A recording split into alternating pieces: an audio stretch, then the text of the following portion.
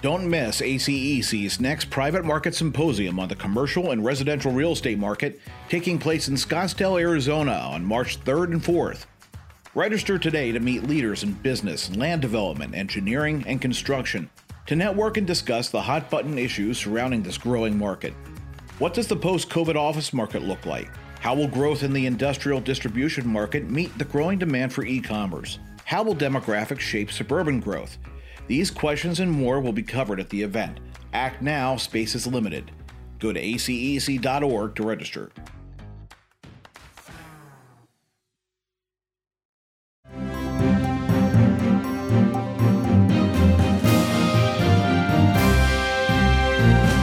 Welcome to Engineering Influence, a podcast from the American Council of Engineering Companies. This week, we are holding our new XCOM orientation this week in our headquarters in Washington, D.C., and all the incoming members of XCOM are coming in to get departmental briefings and to get better insight into the inner workings of ACEC National. And as part of that, of course, we are joined by our board chair-elect, Art Barrett.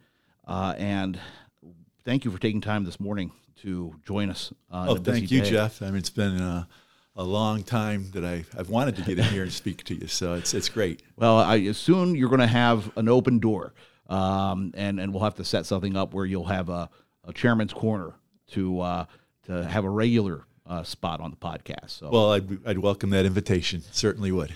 So, how's number one? This is day 2 of 2. How's it gone so far? So I've been engaged with XCOM for years as a vice chair. So a lot of this is starting to put my message forward with the new people coming on board. So it's very exciting, and I look forward to it. So for our members and our audience out there who may have met you at a convention or seen you at an event but aren't completely familiar with you, could you tell our audience a little bit more about yourself, what firm you're with, what you specialize in, and kind of how you got involved? Because I know you've been very involved with ACEC for a while. I got involved with ACEC through Gannett Fleming. I've been with Gannett Fleming for 27 years, starting next week. So congratulations. So I started with the Bridge Group. I used to work for the State Highway Administration in Maryland and started my bridge program there. And from there, have been engaged in a lot of different structural aspects, transportation projects. With ACEC, probably started about 18 years ago as a committee member, committee chairs at the state MO level, and got engaged at some of the national committees and just loved it. I feel like the more you put into ACEC, the much more you get out of it. Yeah. So really enjoyed the participation. And a couple of years ago, I ran for vice chair, was selected, and it's been great ever since. So you've seen ACEC at the state and national level. You've seen how it operates. And just represents the interests of course, Gannett Fleming and then so many other firms. If there was a firm out there that hasn't made the journey yet to sign on, in your mind, as coming on as board chair, what would be your value proposition that you would sell a firm on that they should actually come and join ACEC? So that's a question that we struggle with because there are firms that look at ACEC and say they're going to do that anyway. Excuse me, they're going to do that anyway. Yeah. And it's part of our commitment to our industry. If we don't stand up, if all the engineering firms don't stand up for what's right for our industry, we're going to lose a lot of credibility. We're going to lose our status as leaders of the as-built environment.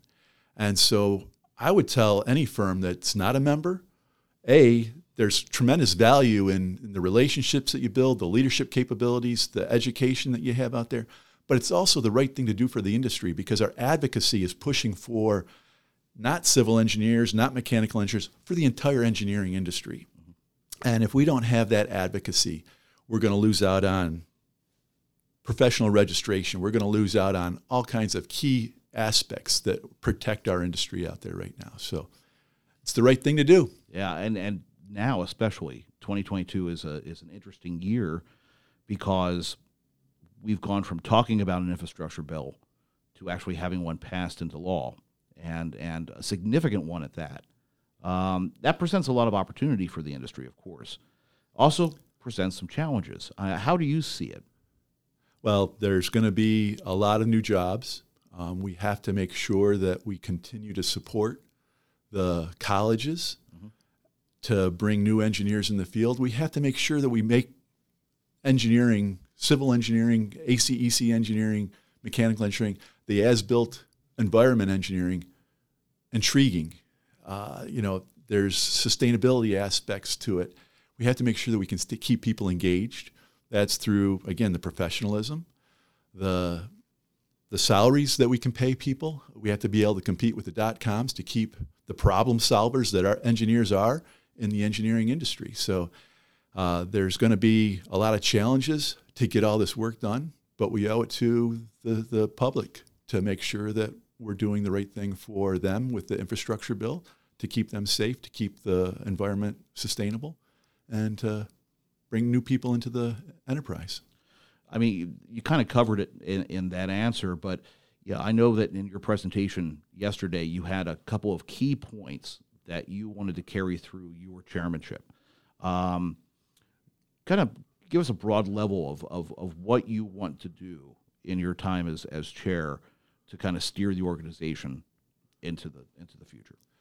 One of my concerns is that there are a lot of small bills that are out there at state, local levels that we need to make sure that we're protecting our industry for. Mm-hmm. So one of the big aspects that I like to make sure through my chairmanship is to address not just national issues, but the state issues. Because once you get a kink in your armor, once there is something that's happening at one location, another state or government may see what's happening. This can involve qualification-based selection. This can involve our professional registration. This can involve us becoming a commodity. And so to strengthen our entire membership, just not at the national level, but at the state MO level as well, to make sure that's out there. And that ties together with the advocacy that ACEC is known for.